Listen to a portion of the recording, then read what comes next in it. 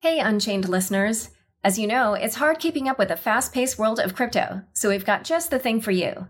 Subscribe to our free Unchained daily newsletter at unchainedcrypto.substack.com. You'll get the latest crypto news and original articles from our reporters, as well as summaries of other happenings and bullet points, plus our meme of the day, all curated and written by our amazing team. It's still your no-hype resource for all things crypto, just in newsletter form. Sign up at unchainedcrypto.substack.com. Again, the URL is unchainedcrypto.substack.com. I think there's basically been no agency that has offered really complete clarity about how crypto ought to be regulated. And it's not as though this is an impossible task. If you look around the world at other first world countries that have robust regulatory regimes, there's a lot of clarity in different places, which shows that it can be done. Not a dividend. It's a tale of two clans. Now, your losses are on someone else's balance sheet. Generally speaking, airdrops are kind of pointless anyways. Unnamed trading firms who are very involved. Alec.eth is the ultimate Ponzi. DeFi protocols are the antidote to this problem. Hello, everybody. Welcome to the Chopping Block. Every couple of weeks, we get together and give the industry insider's perspective on the crypto topics of the day. This week, we're running a little bit short. I think it's actually because it's conference season. People are getting sick. You might be able to hear my voice is a little bit sickly right now. So we've got a skeleton crew today, but we've got a very interesting guest that's going to keep things very lively. So quick intros. First, we got Tom, the DeFi maven and master of memes. Joining us, special guests, we have Will Warren, Lord of Liquidity at 0x Labs. And you've got myself. I'm Haseeb, the head hype man at Dragonfly. So we are early stage investors in crypto, but I want to caveat that nothing we say here is investment advice, legal advice, or even life advice. Please see choppingblock.xyz for more disclosures. So Will, it's great to have you on the show. For those of you who don't know, Tom and Will actually have, there's a lot of backstory here in the relationship between Matcha, the 0x settlement that we're going to be talking about today, and Tom. Tom, do you want to go into that a little bit? What the origin story is here? I feel like that sounded somewhat nefarious or something like, I don't know, there's a whole backstory. It might be. I was an early employee at 0x, and I was a product lead there for 2 years, worked on 2 different versions of the protocol, and worked on the aggregator product, which turned into 0x API and later Matcha. So Will and I have known each other for a while. We are actually just catching up about some of the 0x mafia and the other 0x employees who are now doing cool stuff in crypto. So I'm excited to have him on today. So actually, Will, why don't you quickly explain what is 0x for those people who are sort of coming in, who only really know NFTs or what, whatever it is, who are not from the 2017 era. Explain to us what is 0x. Yeah, absolutely. So 0x is a protocol for exchanging ERC20 tokens in a peer-to-peer way. It was, one of the kind of first systems designed on top of Ethereum where there was kind of an off-chain component and an on-chain component. 0x protocol specifically specifies an order format for swapping one ERC20 token for another and all of the kind of parameters associated with that trade. And this order can then be ingested within a smart contract on the Ethereum blockchain to settle a trade atomically between two parties. Got it. And tell us as well about Matcha and how that fits into the suite of products under 0x. Yeah, absolutely. So a lot has changed over the years. So yeah, we've been around for 7 years at this point. My co-founder Amir and I started working on 0x back in late 2016. And in the early years, and this was a really exciting time. This was when Tom was leading product. We were really focused on building a protocol. So an open protocol that anyone can build on top of. Anyone can create their own ERC20 token marketplace on top of the protocol, build like a front end user experience on top of it.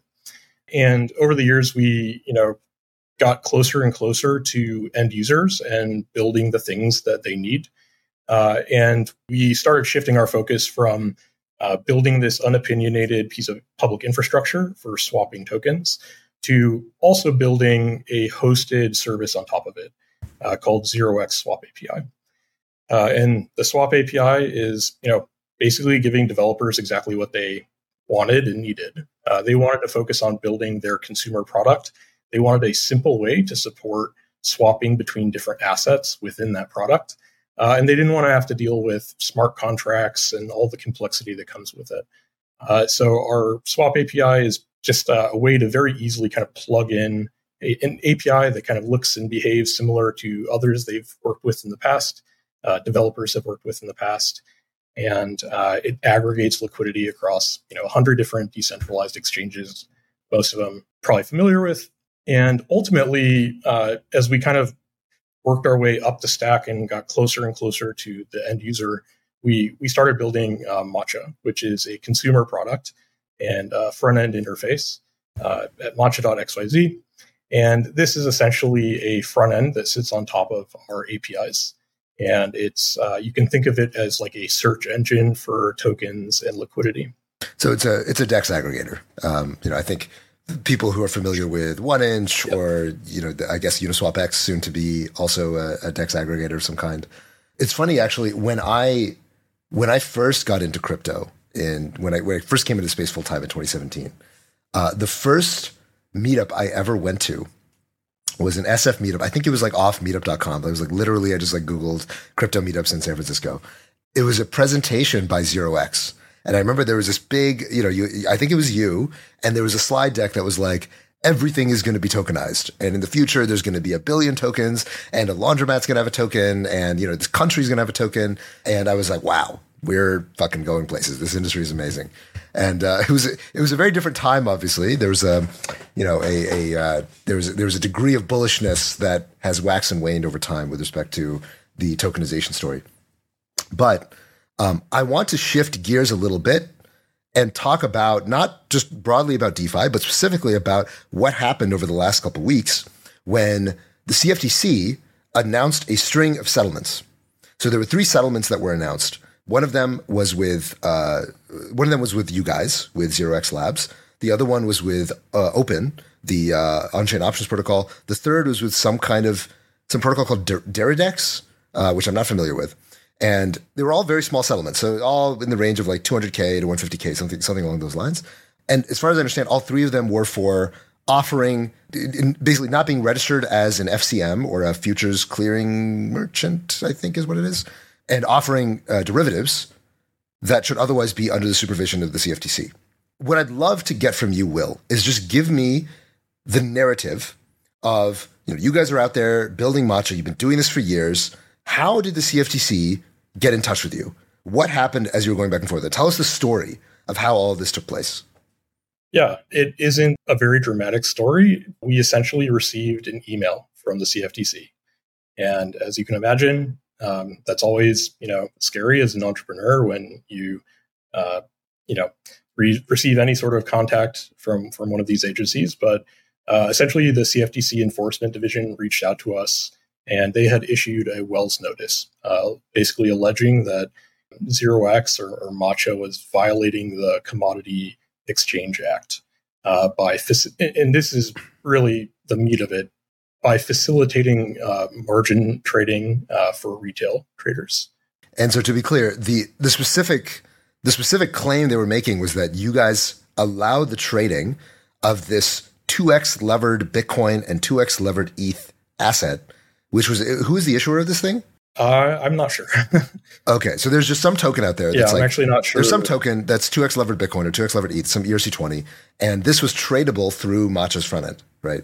And it seemed like there were 2 tokens that were issued by the same issuer, and they tracked down these 2 tokens. They're like, aha, these are derivatives, and you are allowing the trading of derivatives.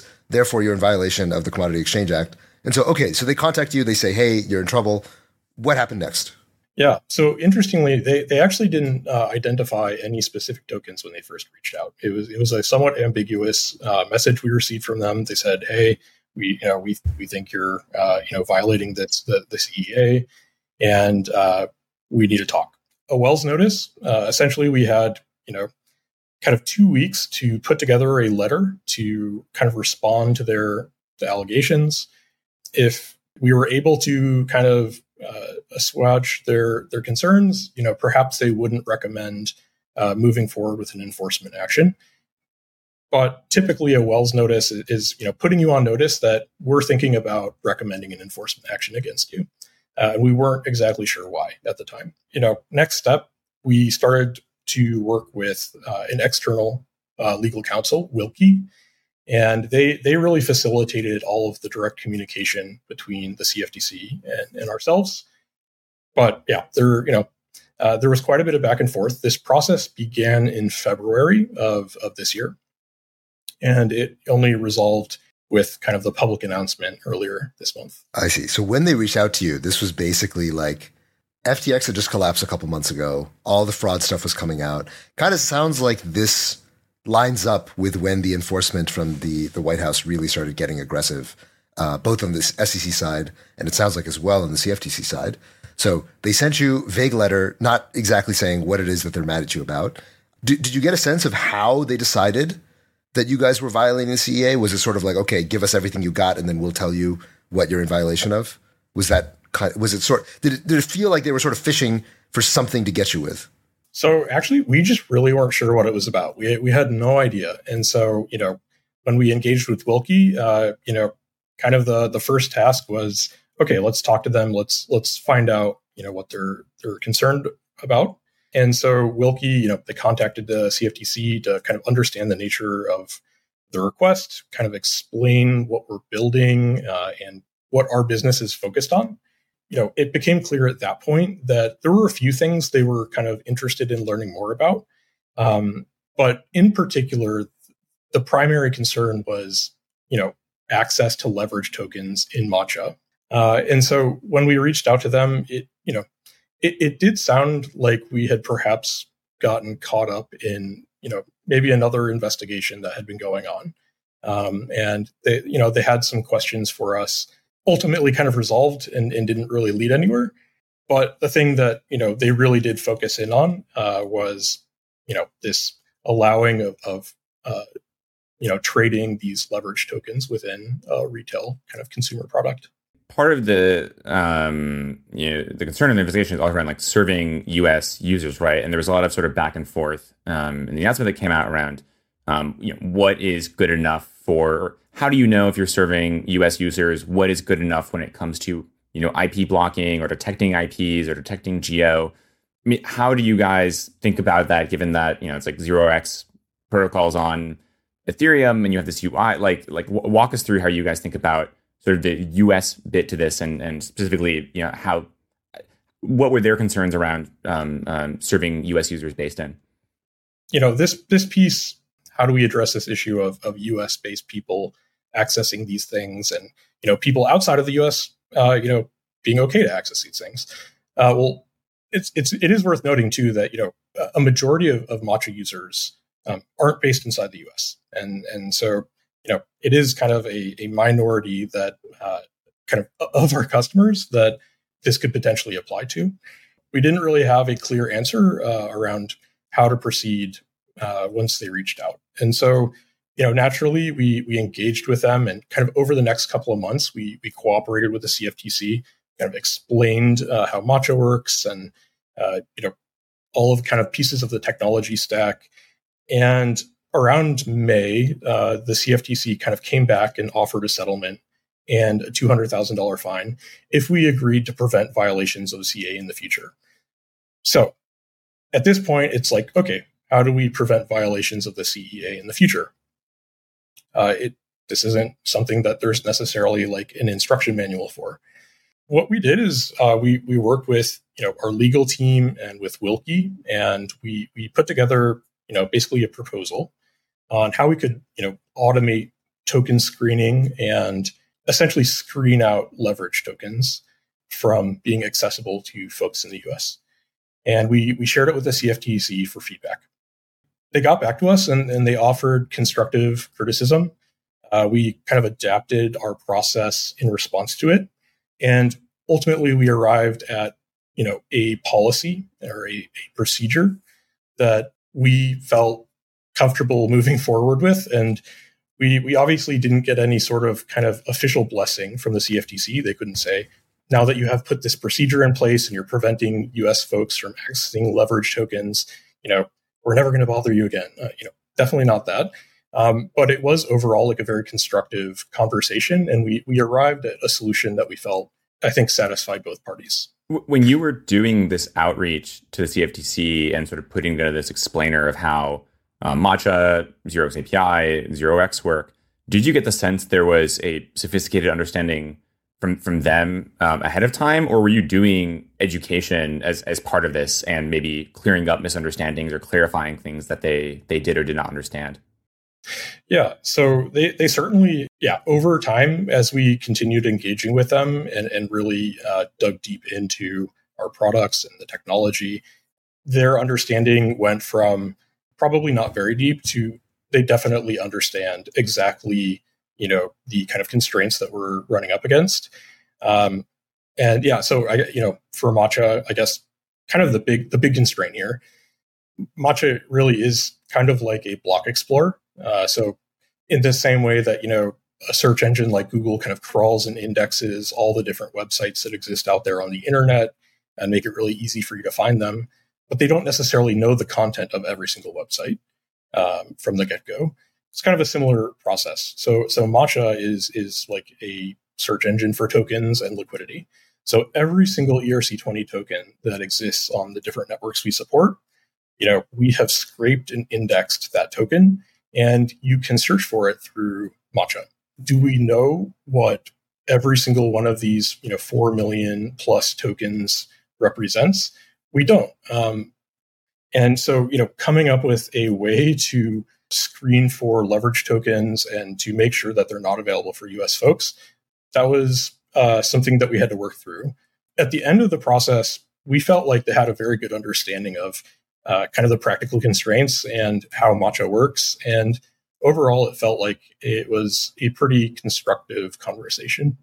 So if you zoom out a bit, I think the way a lot of people took this, the announcement of these settlements, was that, hey, we were all very excited about getting the CFTC as a regulator instead of the SEC, but it turns out the CFTC is just as bad and everything sucks and it's all going to hell and blah, blah, blah.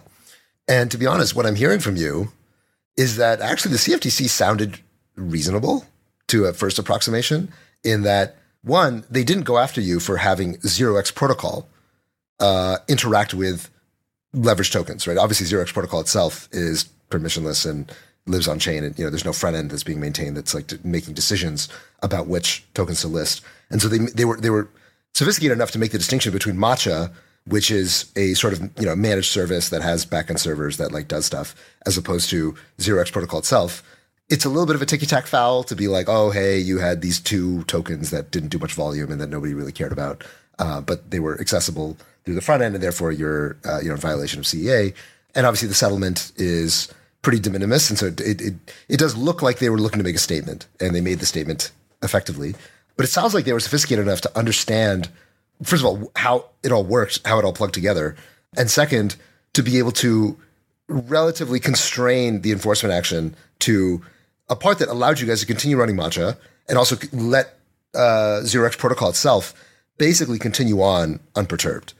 In your interactions with the CFTC, did they feel constructive? Because it sounds like they were giving you guys feedback on a proposal to avoid future CEA violations. It sounds also like they were open to hearing like why this wasn't as big of a deal as it might have otherwise been. The settlement itself, like they didn't tell you, hey, shut down. Like you guys are obviously don't deserve to exist.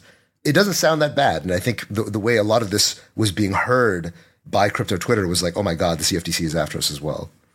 Yeah, I mean, so when they initially kind of reached out to us, they did issue a Wells notice, and that is like a fairly aggressive stance. But I think we engaged with them in good faith from the outset. We wanted to explain some of the realities that we're facing by offering a product like Matcha, and it did feel like the conversations were positive and constructive. It didn't feel hostile. And I think a big part of that was that we went into the conversation looking to educate, looking to proactively address any of these issues that were really important for them. Being a good actor and trying to engage with them in good faith, I do think that made a big difference in terms of the tone. Yeah, it feels like, I mean, so here is the speculation part. So obviously, okay, you've laid out what happened kind of step by step. My speculation is that it must have been that basically like Jan-Feb, after FTX was collapsing and, all this stuff was happening. I mean, this is just before the banking crisis, if I recall. There was probably a very broad mandate from the White House to say, go scalp some people. Like let's make a statement to show that we're being tough on crime. Crypto is Wild West, and everybody, whether it's SEC, CFTC, FDIC, OCC, everybody just go start, knocking people around and taking bodies. And the CFTC sounds like this was their idea of like, okay, what can we, what can we do? Who exactly can we, shake down and say, you were in violation of the CEA. Like all these violations that they rounded up for this thing, they seemed pretty small. The settlements are small. Like these are not exactly industry shaking outcomes of, okay, well, we have to delist, these 2 levered tokens or whatever. But my guess would be that's where it came from. That's probably what the impetus was. But as time drug on, it was about 6 months, it sounds like, end to end, for this whole thing to get to a settlement, to get announced. It sounds like maybe, the level of aggression probably moderated over that period of time, where they were like, okay, well, look, here's what we got. We can jack them up on having, a couple vials of derivatives on them. But other than that, there's really nothing that egregious here. That's my speculation. I don't know if you feel comfortable speculating on what you think was happening at the CFTC. Honestly, I don't know. I really don't know. It could very well be that, all of the chaos that ensued with FTX, kind of, decaying over time. But yeah, I really don't know. Like it's pretty hard to speculate, how these kind of large regulatory bodies function internally. They're quite large.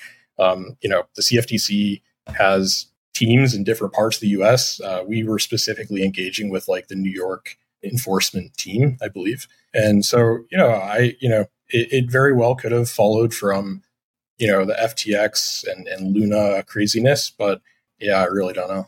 Did you at all consider fighting this and maybe taking it to court instead of settling? I know it was not, these 2 tokens did basically no volume for Matcha, but, it seems in some ways on face value, ridiculous. Like you said, like Matcha is a block explorer. You allow people to make transactions, but you yourselves are not custodying it. You're not swapping it. You're not really, it is like, Etherscan in some ways. Yeah. I think ultimately, we're a small team. We kind of felt like the outcome of the entire kind of experience was something that like we could live with. We aren't kind of a Coinbase where we're kind of a publicly traded company. We have massive amounts of revenue coming in. Like we aren't default alive. We are getting to the point where we're building a sustainable business.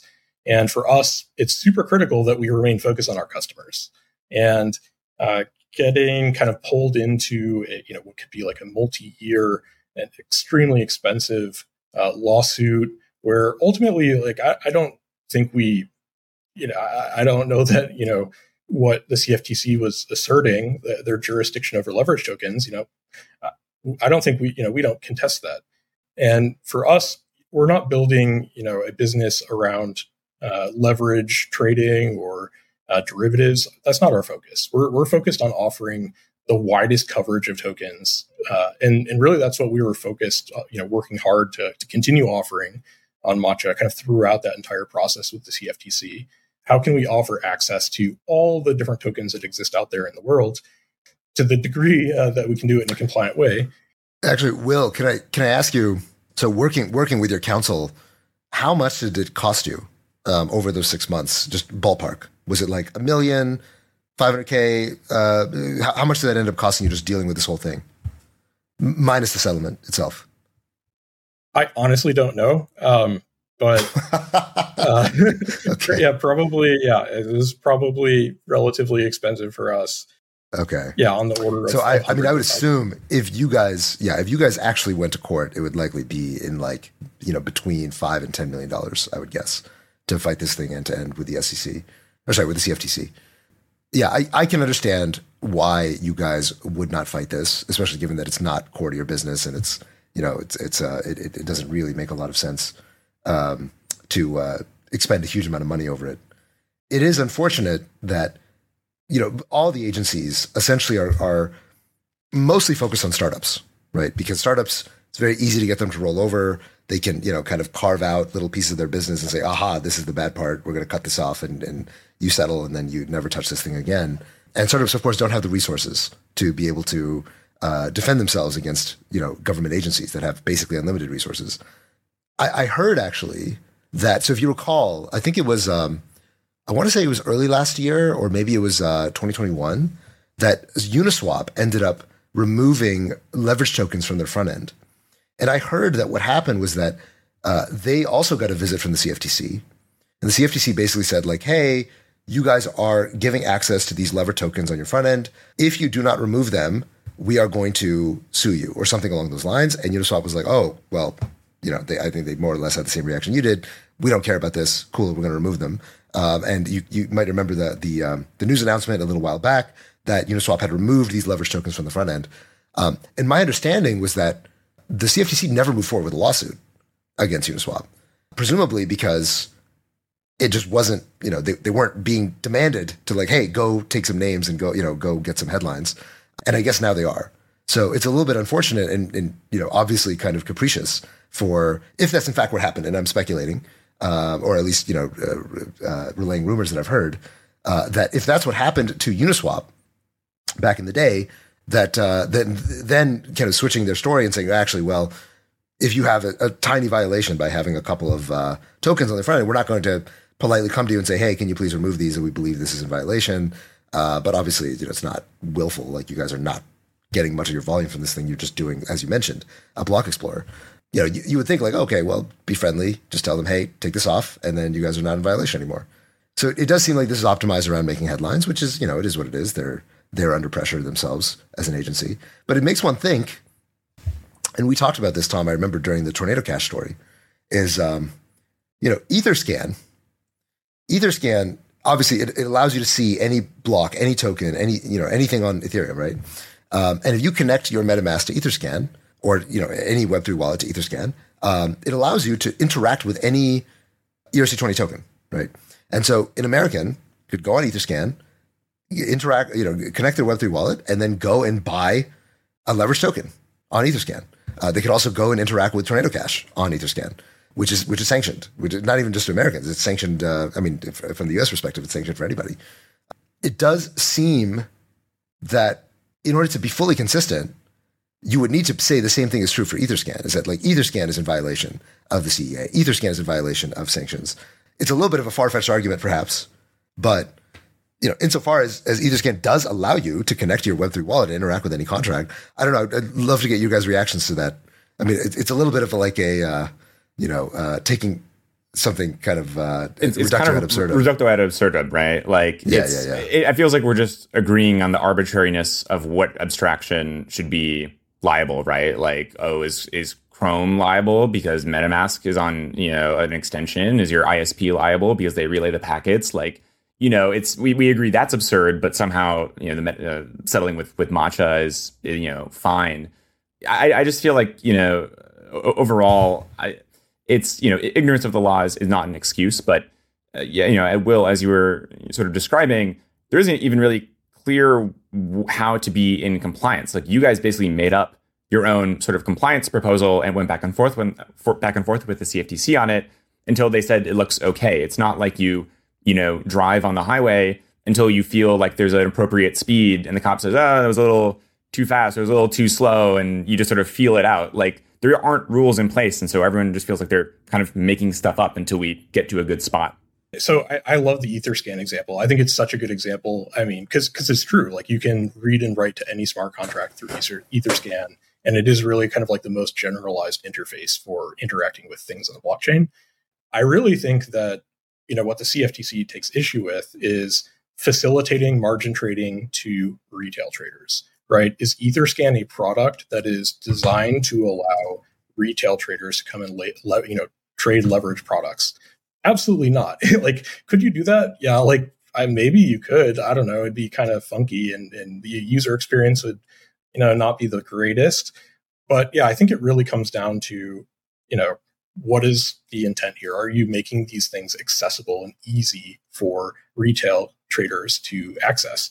And, we actually don't, we don't take issue with the conclusion of the settlement with the CFTC. Like, these leverage tokens are probably within their, probably within their jurisdiction, and they probably do have some degree of authority over these things. I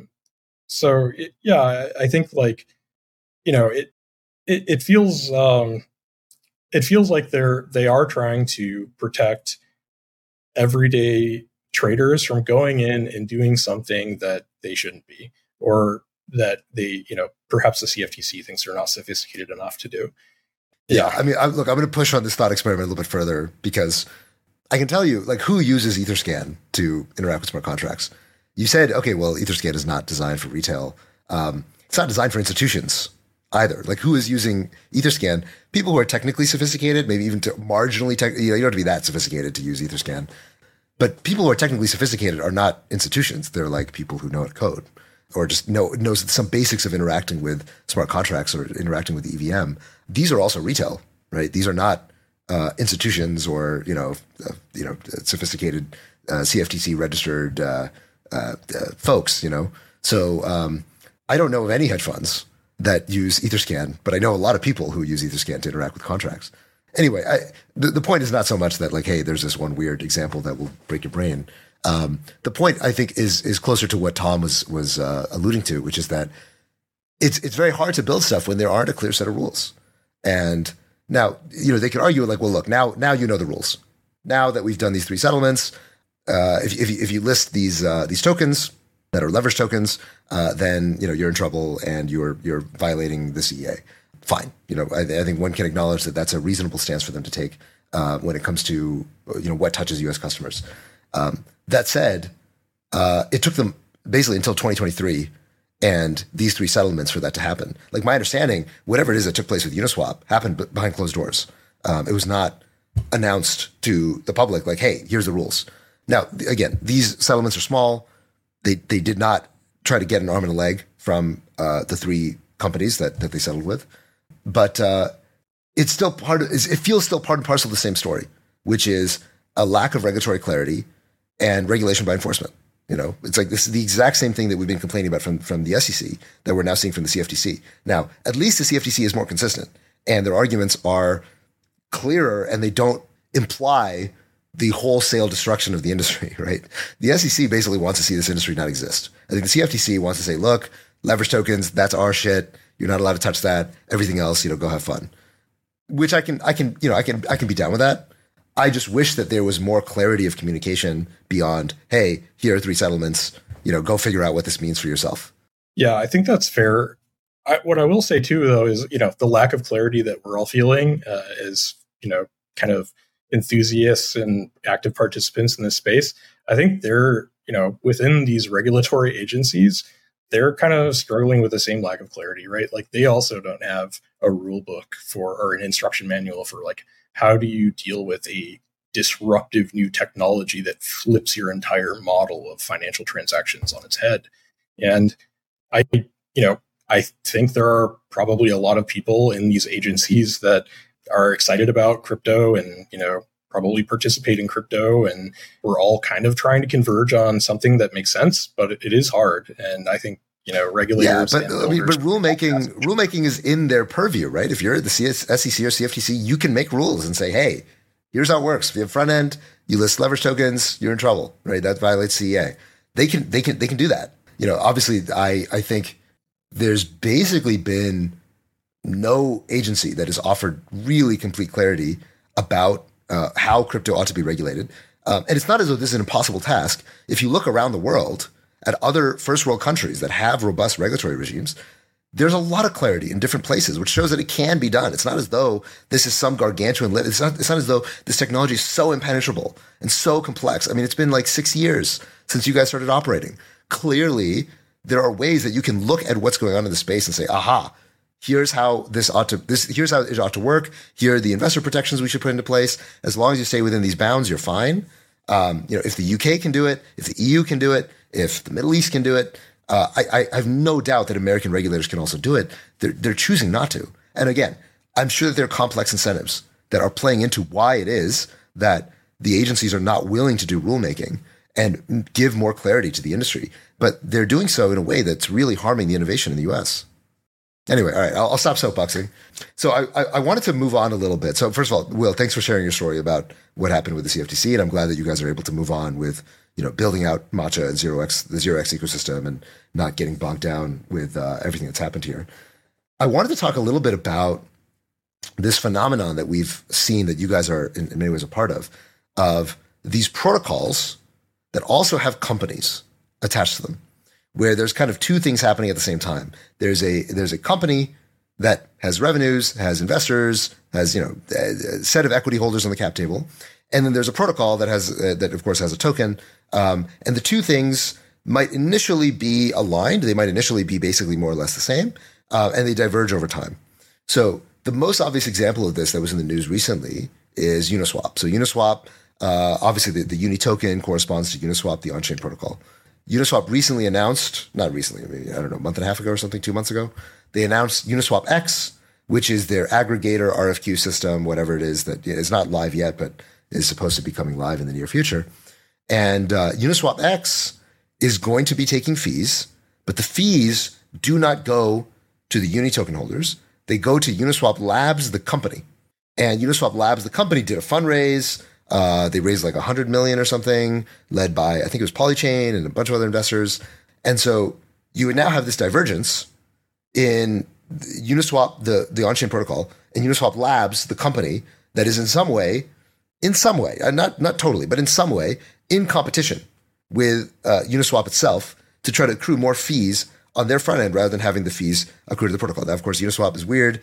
There are no protocol fees. So it's kind of it's maybe a bad example in that regard. But this phenomenon, which also my understanding is that that's how 0x works as well, where you have Matcha. It's under the purview of 0x Labs, the company, which did a separate fundraise.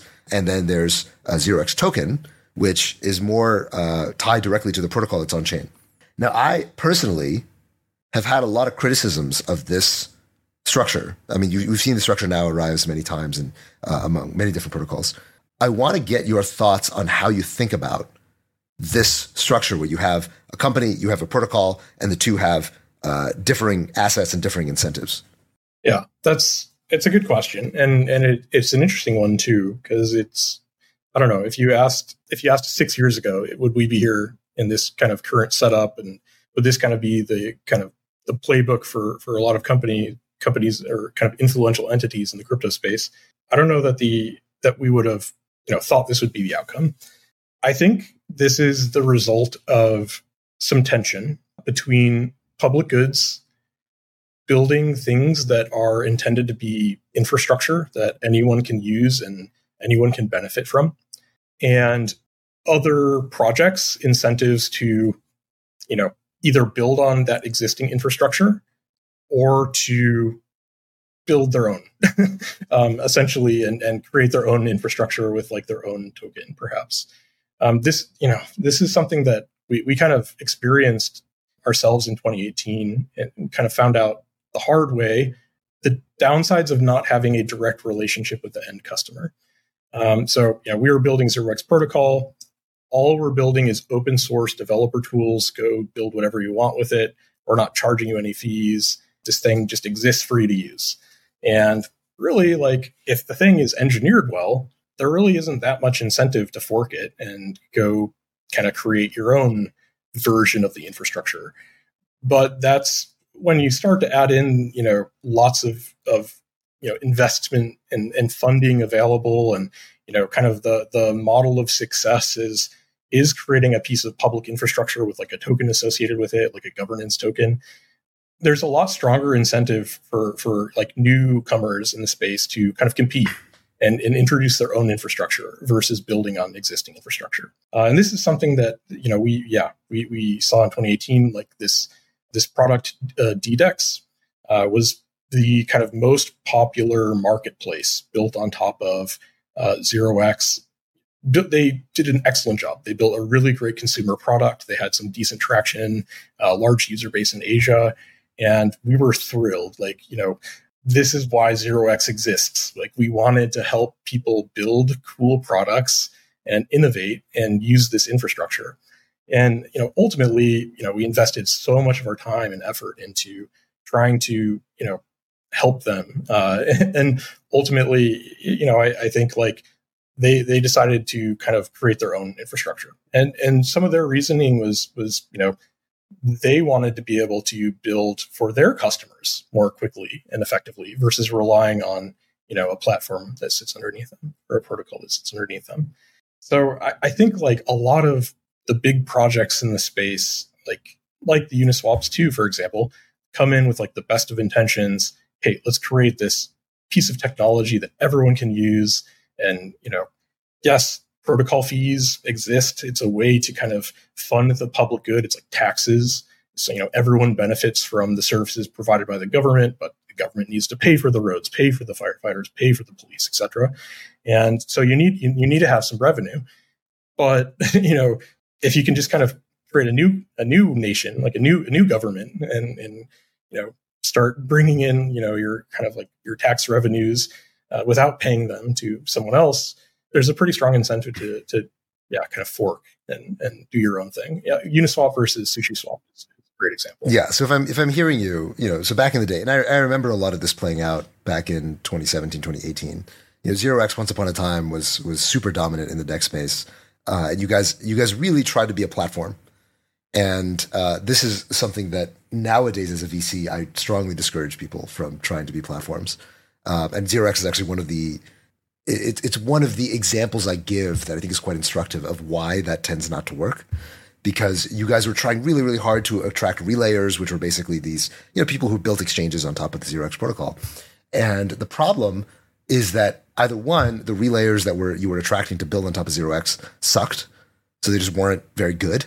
Or the ones that were good, they were so good that they were like, wait, why are we paying 0x? Why are we allowing their thing to be the backend? Why don't we just fork it and have our own backend and have our own token and do our own thing and middle finger to 0x? And it felt like that was probably the teachable moment for the 0x team of like, hey, this is no good. We cannot try to get other people to build on our rails. We need to build on our own rails and start moving up the stack to directly own the consumer, right? Instead of attracting relayers, we're so much better we're so much better at building products than anybody else who we're attracting to build on top of us. We should just build the products. We should just build the ecosystem.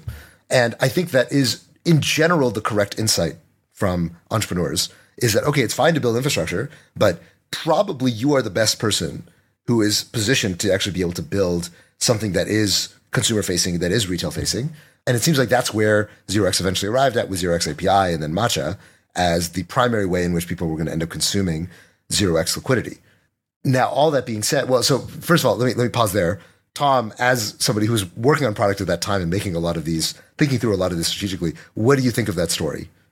Yeah, I think that is pretty accurate. You need to kind of be in control of your own destiny. And I think overwhelmingly, having it's sort of this bimodal distribution where either you are a true protocol network that has, this nice flat distribution of millions of applications that serve you sort of like an Ethereum almost, or you are sort of true, almost vertically integrated in some ways of having that sort of experience with the user.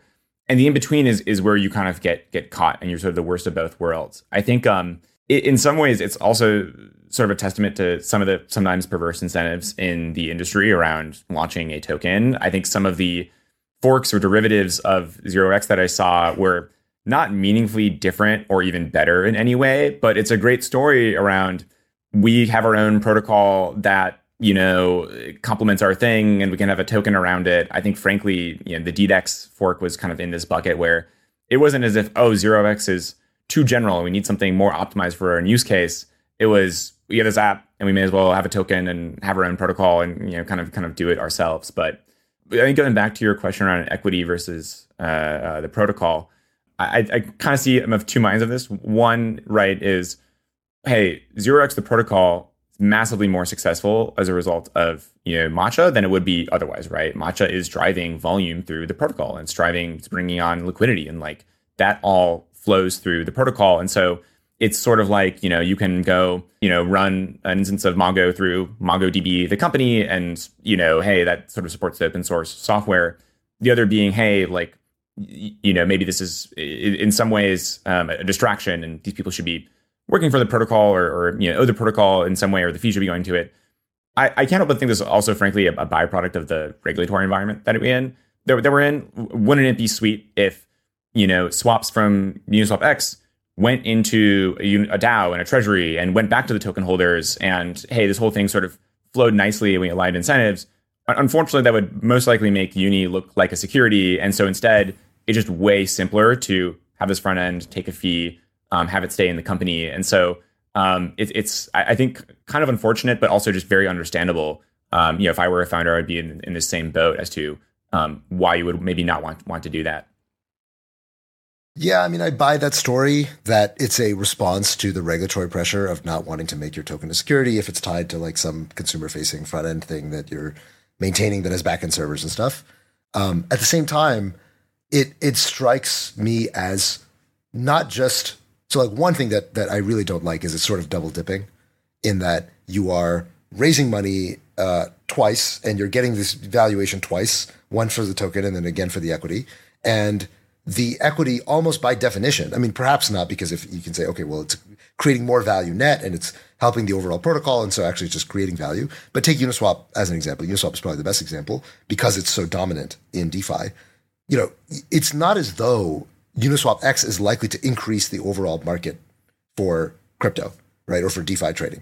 It's very likely to take market share from, the 1inches or the, other aggregators or whatever, or other RFQ systems. If it's successful. Maybe it's not. The NFT platform obviously was not successful. But let's assume that it is. If it is successful, then, and let's assume that it's taking fees, those fees almost by definition must be coming at the expense of some fees that are being paid somewhere else. And given that most of the liquidity in crypto is on Uniswap itself, if more of that volume is going through their RFQ system directly to market makers and Uniswap is taking a fee for standing in between, then that's less volume going to Uniswap, the protocol, which means that Uniswap, the protocol, Uni, the token, is going to be capturing less value, right? Again, you can argue, well, but it's going to increase the market because it's so much more efficient, blah, blah, blah. Yeah, I would say Uniswap X is maybe a weird example too, just because of the whole RFQ off-chain component, which maybe we could get into a little bit. I think of maybe more just like Uniswap.org, but the interface. I think Uniswap is massively more successful and valuable. Uni, yes, the token, a result of having this amazing consumer product effectively. I think it would be great if consumer product development and protocol development could be more incentive aligned and more aligned in terms of where value captures. But I just don't see that today. I think it's very, very difficult to do that. And I agree with you. I think it is very difficult. And again, I feel for founders who are kind of put in this regulatory pincer that, no doubt they want everything to be aligned. But the other thing, of course, when you have an equity company and you have a token and the cap table of your equity diverges from the sort of token cap table, so to speak, then now all of a sudden you really do have two sets of stakeholders who are each vying for the same pie, right? In some sense, you might want it to be that actually, let's lower the Uniswap fees and let's increase the fees on Uniswap X. Now, literally they're as low as they could be right now on Uniswap, which is 0. But, in principle, let's imagine Uniswap did introduce a fee, right? Well, the Uniswap, the foundation would kind of be like, well, look, we have some Uni tokens, but we have a lot more Uniswap equity or Uniswap Labs or whatever it is. And so we actually really want for Uniswap Labs to accrue more of that value as opposed to Uniswap tokens. Maybe we've already sold a bunch, maybe, whatever. Maybe we don't own as much as we'd otherwise like to. And so you have these divergent stakeholders, and these divergent stakeholders ultimately, just economically, you would expect there to be tension and competition for the same sort of zero-sum competition for the same fees between these two entities. Now, not every single protocol that has an equity and protocol token component ends up in this kind of contest, but it seems like a very real risk to me that you'd expect to arise that there's no longer alignment between the equity holders and the token holders. So, okay, Tom and I have been going back and forth. Will, what are your thoughts on this, given the state of the 0x ecosystem and how the token versus 0x Labs interact with each other? Yeah, I mean, there's absolutely tension. I mean, ultimately, if you're trying to build a public good infrastructure, you're not as close to the end customer. And I think, the value, the opportunity to capture value is the closer you are to the end user, the easier it is to capture value. And if you look at MetaMask as an example, they're able to capture, 80 80 something basis point fees on swap volume. I mean, is MetaMask, are their incentives aligned with kind of the swap or decentralized exchange protocols that their users are kind of using through MetaMask? Like, no, not really. They're kind of trying to achieve different goals. Like they kind of have different objectives. A couple of examples, I think, of like open ecosystems where there is a DAO and it is proactively deploying capital in a way that like grows and benefits the ecosystem. And there is an ecosystem. It's like Ethereum, some of these layer 2 networks, like Optimism is a great example. They have like a really, a big DAO and very active and deploying lots of capital in ways that are probably beneficial for the ecosystem that's being built on top of Optimism. That seems to work quite well. And I don't know, it feels like some of that kind of ecosystem incentive alignment gets lost as you work your way up the stack, maybe. That's fair. Kind of an interesting opposite example is like OpenSea. So OpenSea kind of did the opposite. They started out as a traditional for-profit company, and ultimately kind of deployed their own protocol. Seaport, yes. Yeah, they deployed Seaport, and with the intention of kind of allowing anyone to build on top of it, and including like some of the NFT space is very competitive. It's like fierce competition, and I don't know. I'm curious. Like, are there competitors using Seaport? If I recall, Blur ended up using Seaport in large part to evade the OpenSea block lists. Wasn't that a big part of Blur's early strategy? Yeah, and they're an aggregator, so they get it through there. And there are some smaller marketplaces that also use Seaport. So I hear that example. I think it's a question of, hey, how is value capture represented externally, right? Seaport kind of looks and it is a public good, but I don't think there's an assumption that people can invest into it or accrue value into it some way. Just some software that you can use if you want to. And I think that's kind of the tension is. Right now, it seems like, and I think Optimism is actually a great example. It seems like there's sort of this like I said, it's sort of bimodal outcome in terms of value capture of equity or token. Hard to see very many examples of sort of a nice, happy split, and that is sort of I think unresolved in the industry, and it's not clear how to resolve it. Yeah, this is. So I don't think this is something we're going to be able to get to the bottom of in this conversation naturally. But it's a tension that I see again and again arise as protocols mature, especially once the protocol has a sense that like, okay, we're in a good place from a regulatory perspective. I don't think that anyone wants to come after us or like, kind of break our door down, except maybe the SEC wants to break everyone's door down. But we still want to do more. We still want to create more things. We still want to, be aggressive in building stuff that's retail facing and user facing. But if we have, as Tom mentioned, if we have the profits or the revenue from that go back to the DAO, then it looks super centralized. Now it looks like, okay, efforts of others, blah, blah, blah. So let's just take a different structure. Let's take let's use a traditional equity structure and just make this a regular business.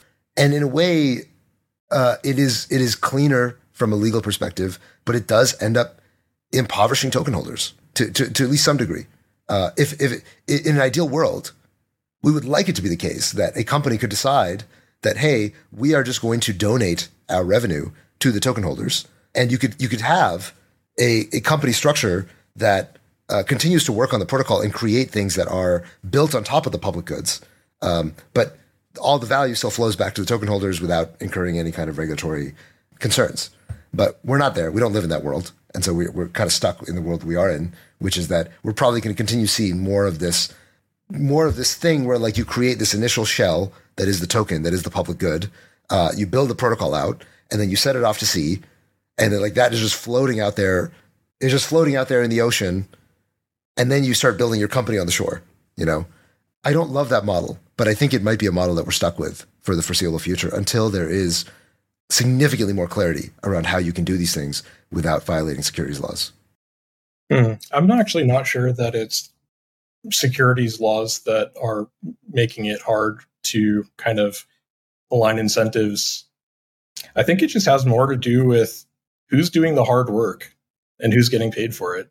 Like there's a lot of DAOs out there that are they have capital to deploy, and they do deploy it. Is it being deployed in a way that is beneficial for everyone that's potentially building on top of that platform or that protocol? It takes a ton of work to build something that people want, and that the people that are doing that hard work, ultimately, the value should probably flow back to them. And in a lot of cases, the people that are doing that hard work are employees at a company. And I don't know that there are too many examples of DAOs that can justify their existence long term yet. I think there are a lot of DAOs that have, a significant treasure trove of capital at their disposal. Are they going to be able to bridge the gap to sustainability long term? Like their protocol, their platform is creating enough value, people are paying to use it, that this thing can kind of reach, get the flywheel spinning. I don't know. It's pretty hard. I don't think we've seen any examples. Maybe the closest thing is I think layer 2 networks are probably the closest thing we've seen, because they actually do have economics that seem to maybe be sustainable. Layer 2 networks, generate decent revenue, and that can be reinvested into the ecosystem. And having an ecosystem actually makes sense for layer 2 networks if they support, generalized smart contracts. But I don't know, the entire space has just been so flush with capital, and everyone has been operating at a loss for so long that I just don't know that we've actually seen a steady state where value creation and value capture are sustainable. Yeah. No, that's a fair Does that point. make sense? It does. It does. I don't know that I totally agree, but I see where you're coming from. And I agree with you that, being able to align incentives, especially when, a protocol has existed for a long time and has a very divergent set of stakeholders, can be challenging without creating a different structure for the company that's actually trying to accrue revenue or the product, I should say, that's trying to accrue revenue and really become profitable. That said, we're up on time, so we got to wrap. But Will, really wanted to thank you for being as candid as you've been with us and walking us through everything that took place at 0x. You guys are the OGs among OGs, and really hope you guys continue to crush it, and that we get another 7 years out of you guys continuing to build in the space. Thank you, Haseeb, and thank you, Tom. Awesome chatting with you, and excited for the next 7 years. Always. All right. Take care, everybody.